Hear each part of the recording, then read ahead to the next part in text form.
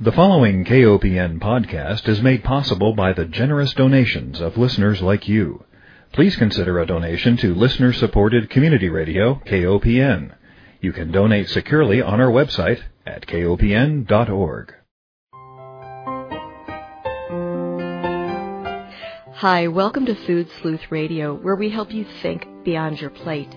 I'm Melinda Hemmelgarn, a registered dietitian and investigative nutritionist on a mission to connect the dots between food, health, and agriculture and find food truth.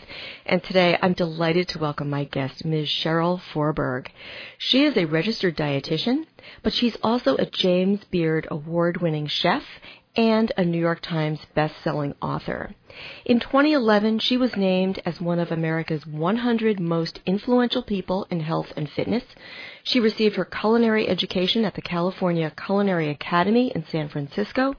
After graduating from CCA, she embarked on a European apprenticeship journey, which culminated in stints at top French restaurants.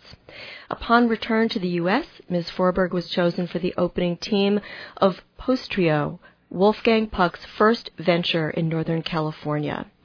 In 2004, she was selected as the nutritionist for the NBC hit show The Biggest Loser.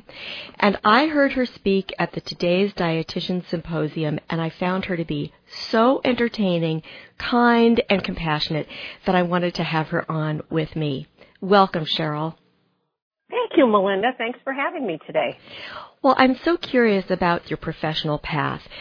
First, you became a chef, and you were an award-winning chef, and I'm just curious to know what led you to go from that career to also getting a degree in dietetics.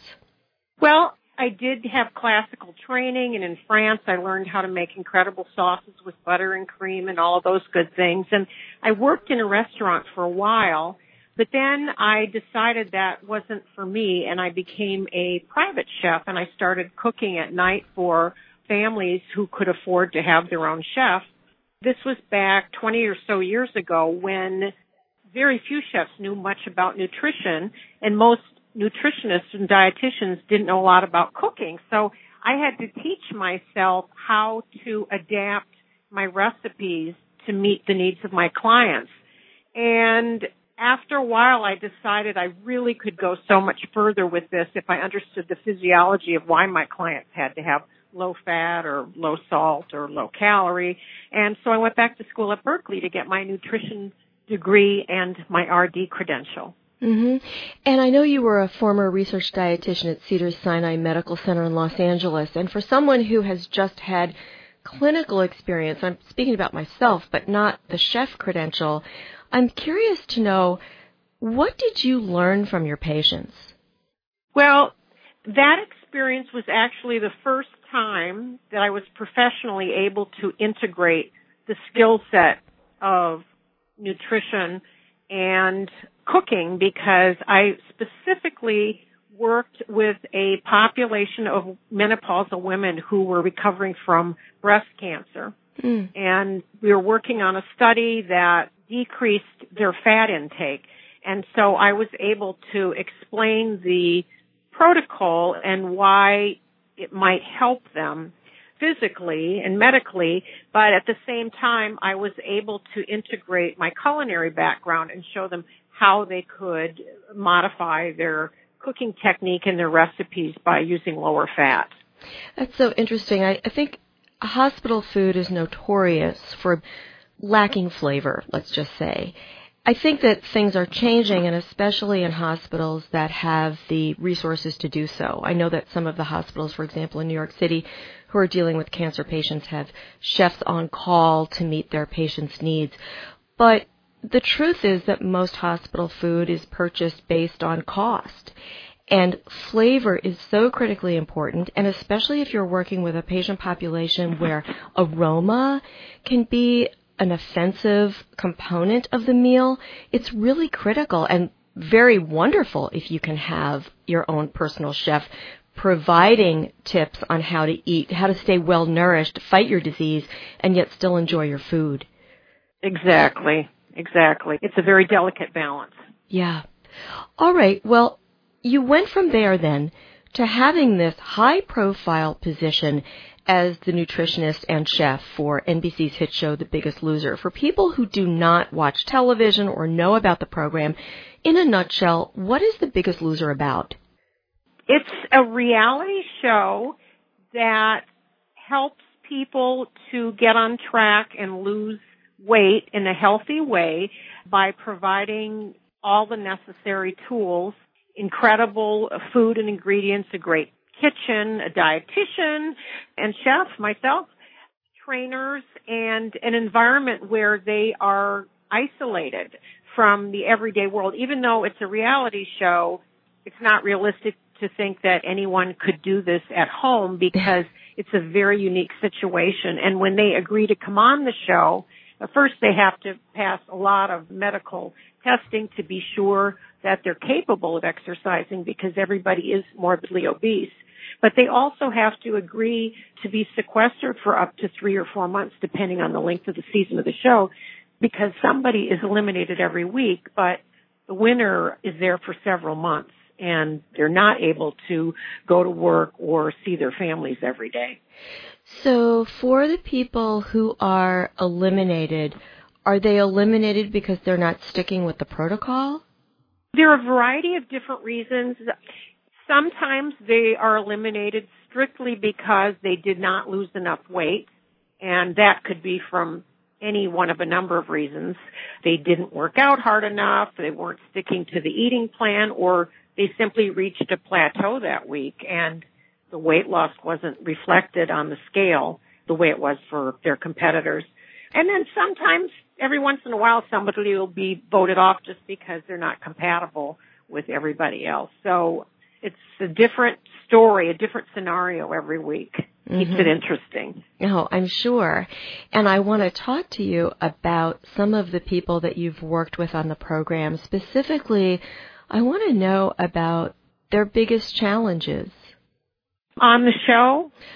In real life, even though it's a reality show.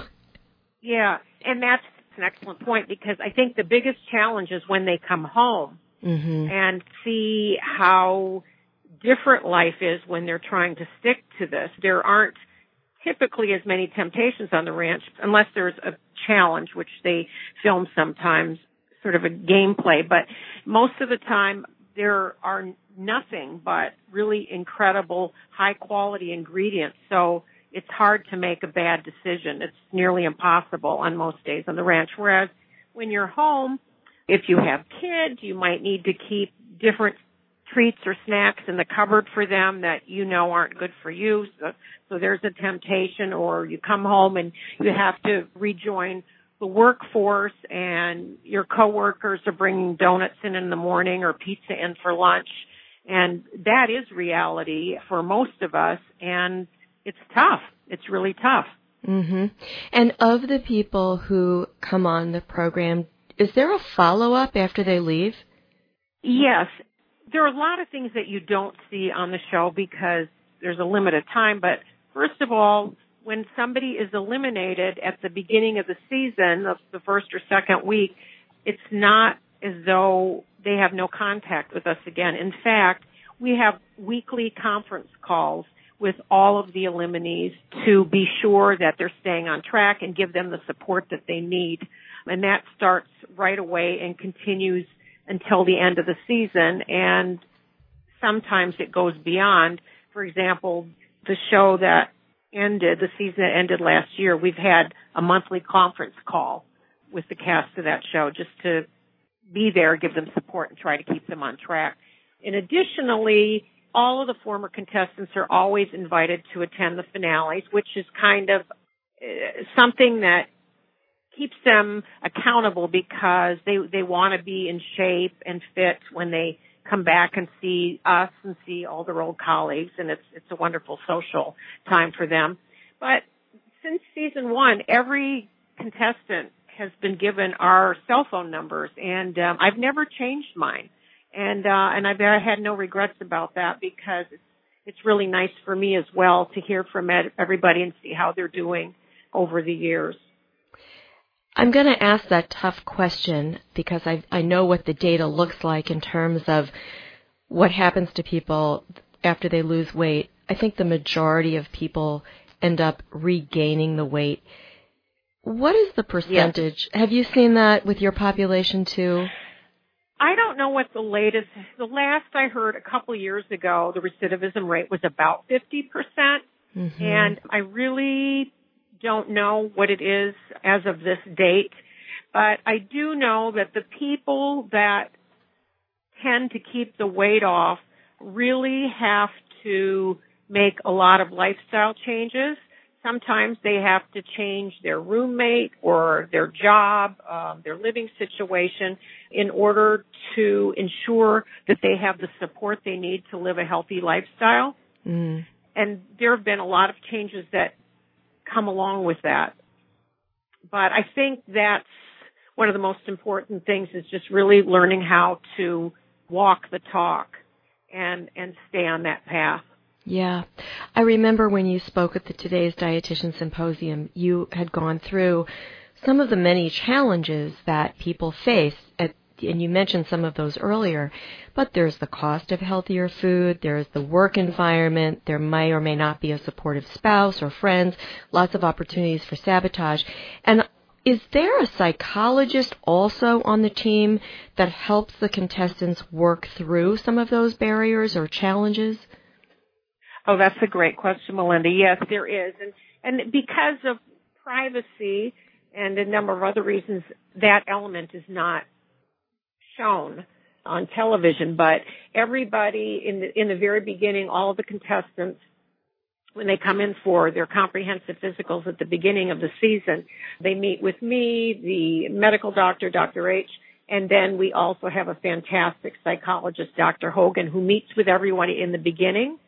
And he has groups and private sessions with everyone throughout the season and is accessible if anybody needs him or wants to talk to him. And I'm really glad you asked that question because I personally have learned over 17 seasons of the show how important the psychological aspect is. And a lot of people don't think about it. I'm continually asked, well, you're a dietitian. What do you think is the most important part of this process? Is it the food or is it the exercise? And I've learned that really neither of those is the most important. I think the psychological aspect is the most important because you don't become morbidly obese by having an extra serving of potato chips every day.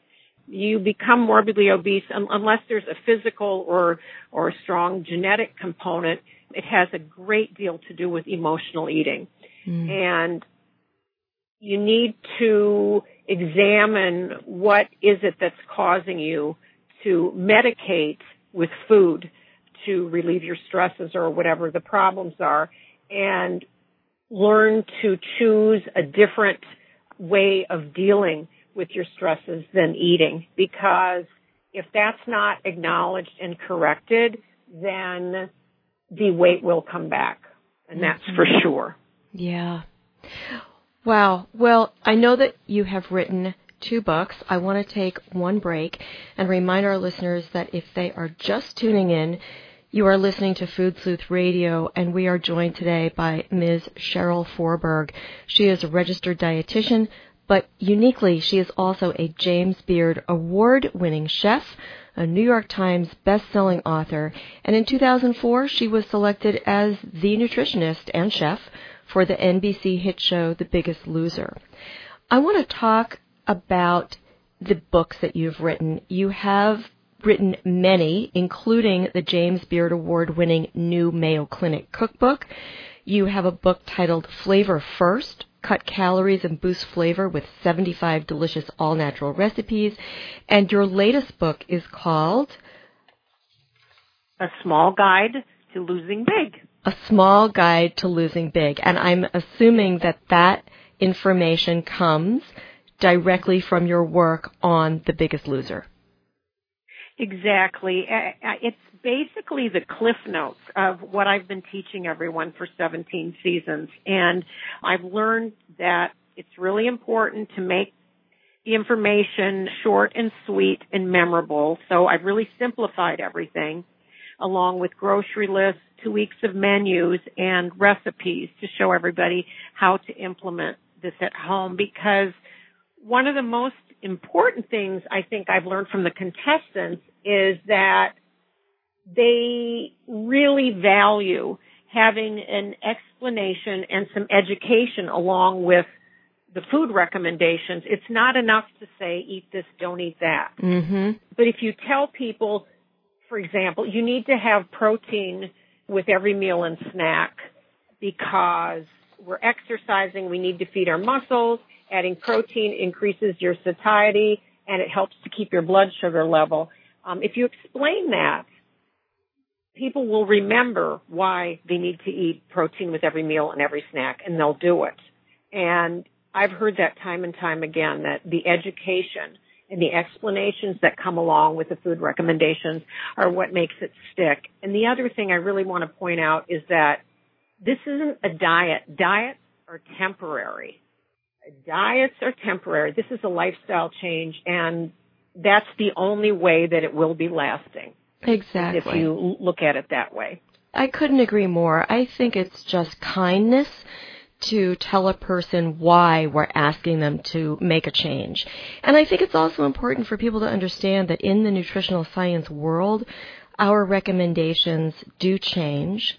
They are influenced, unfortunately, by political and industrial emphases. And I remember when I was just reading that Frederick Stare, the famous nutritionist at Harvard, which I think we're probably in the same category of age, perhaps you remember that he was really looked upon as being the expert in nutrition, and then we find out later that even his advice to us was influenced by different industries, and I was shattered to learn that.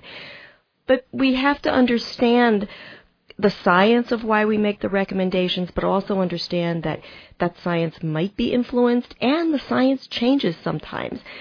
And I love your website. It's www.cherylforbergrd.com, and I'll provide that link to our listeners.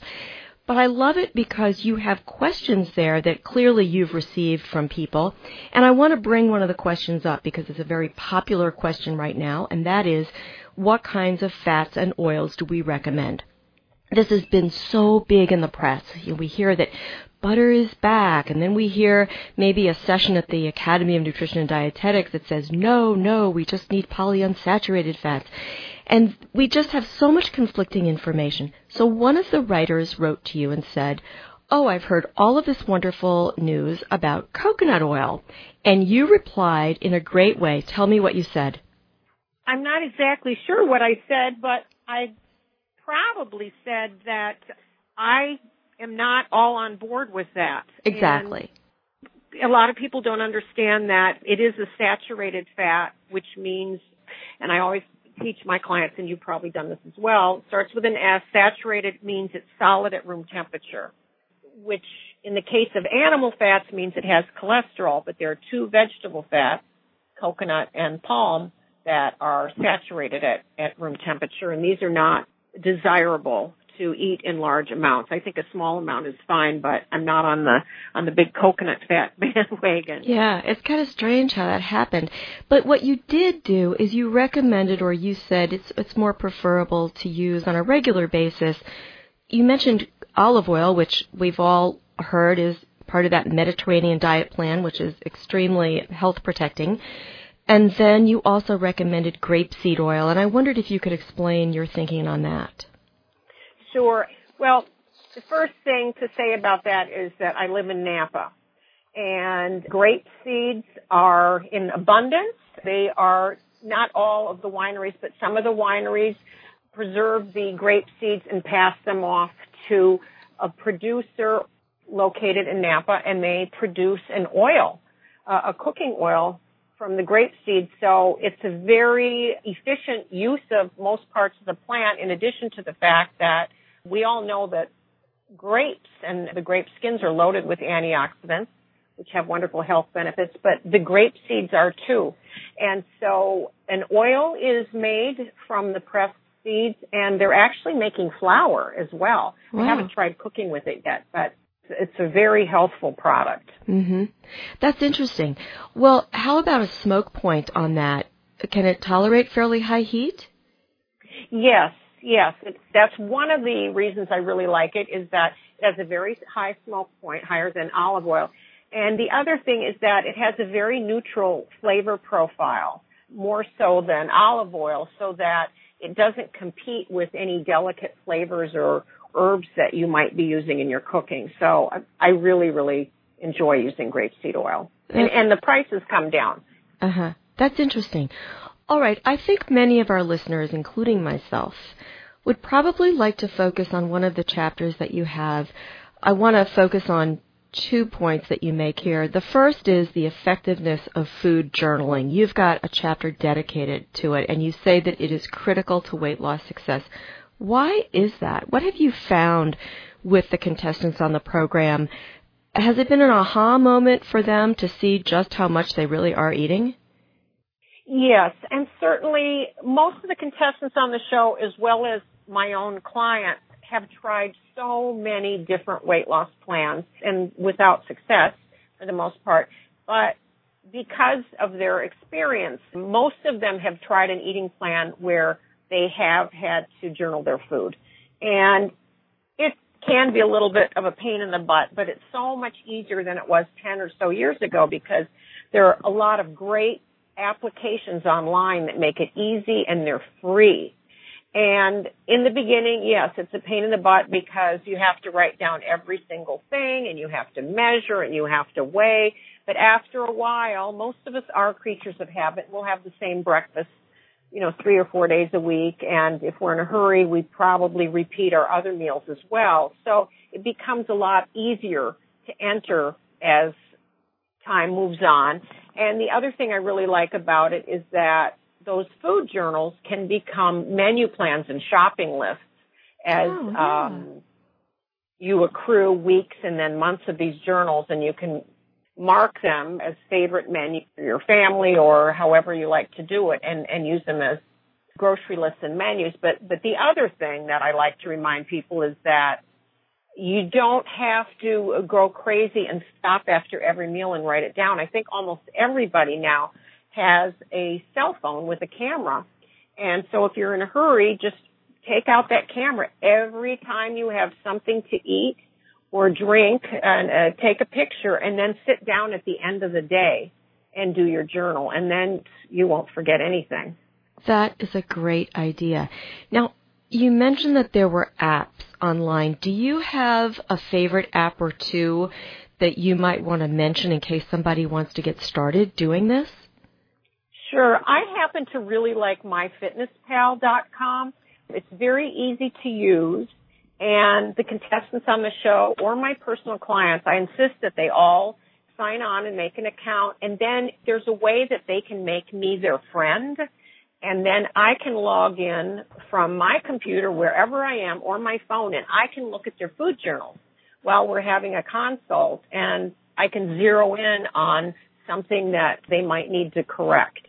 So I really enjoy that application, and it has a large database, and if there's a product that you're using or an ingredient or a recipe that you can't find in their database, there's a very simple way to add it yourself. Oh, that's great. All right.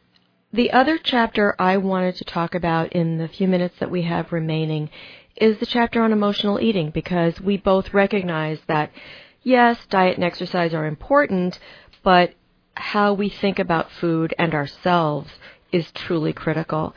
What do you tell clients who struggle with emotional eating? And I think most of us know when we are dealing with emotional problems that lead us to eat, but what would you want our listeners to know about that? I would love for people to know, to not feel isolated about it and feel like they're the only one that is doing this. They're the only one that's emotional eating. They're the only one that's having a binge. Everybody, not everybody binge eats, but everybody emotional eats, in my opinion. Whether we're tired, we're stressed, we're happy, a lot of us reach for food, for comfort and other reasons. And I think it's okay to do that now and then, but when you take it to an extreme and you are literally using food to numb your feelings. You had a stressful day at work, or you just don't want to think about, you're having problems with your spouse, you don't want to think about it, so you plop down in front of the television with, a pint or more of ice cream, and you're not even enjoying it. You're doing it to numb your feelings and take your mind off of other issues. That's when you need to be concerned. And in the book, I give a variety of different tips and kind of a mini quiz to zero in on that, and then resources if people do have problems with that.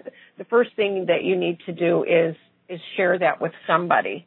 And because most of the time when we keep problems like that to ourselves, they turn into something much bigger than they really are, and they can become paralyzing, actually.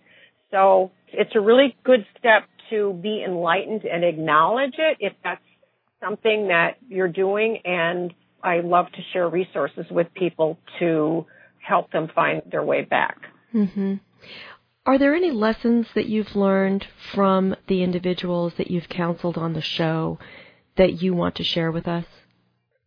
Well, one thing that I've learned in the very beginning was that skipping meals does not promote weight loss. It promotes weight gain. I was really surprised in the beginning to learn how much weight somebody could gain skipping 1 or 2 meals a day, and how it just wreaks havoc on your blood sugars and your body's hunger cues. So that's one thing I'd really like to point out. It's really, really important to not skip meals. And I think the other thing is I like to tell people at home that start with baby steps. People are inspired by the show, but then they're also overwhelmed because they're trying so hard at home by themselves to do this, make changes, and they compare themselves to people on the show or to other people in general, and they get disappointed or frustrated if they're not having the same results, and then they fall off the wagon. And I just like to remind people that, start with baby steps. Start with one thing, whether it's exercising more or cutting out soft drinks or cutting out the white stuff, white flour, white rice, white sugar. Start with one thing at a time, and then when you have a comfort level with that, then move on to the next step. That's a great piece of advice to close the program with, and I want to thank you so much. We've been speaking with Cheryl Forberg. She is a fellow registered dietitian, but she is also a James Beard Award-winning chef and a New York Times best-selling author. We have been focusing on her latest book titled A Small Guide to Losing Big, based on her 17-episode series of working as the nutritionist and chef for the NBC hit show, The Biggest Loser. You can go online and learn more about her work at www.cherylforberg.com. In closing, I want to thank my guest. I want to thank our listeners for joining us and remind everyone that Food Sleuth Radio is produced by Dan Hemmelgarn at KOPN Studios in beautiful downtown Columbia, Missouri. Thank you again so much, Cheryl, for being here and sharing your expertise. Thanks for having me, Melinda.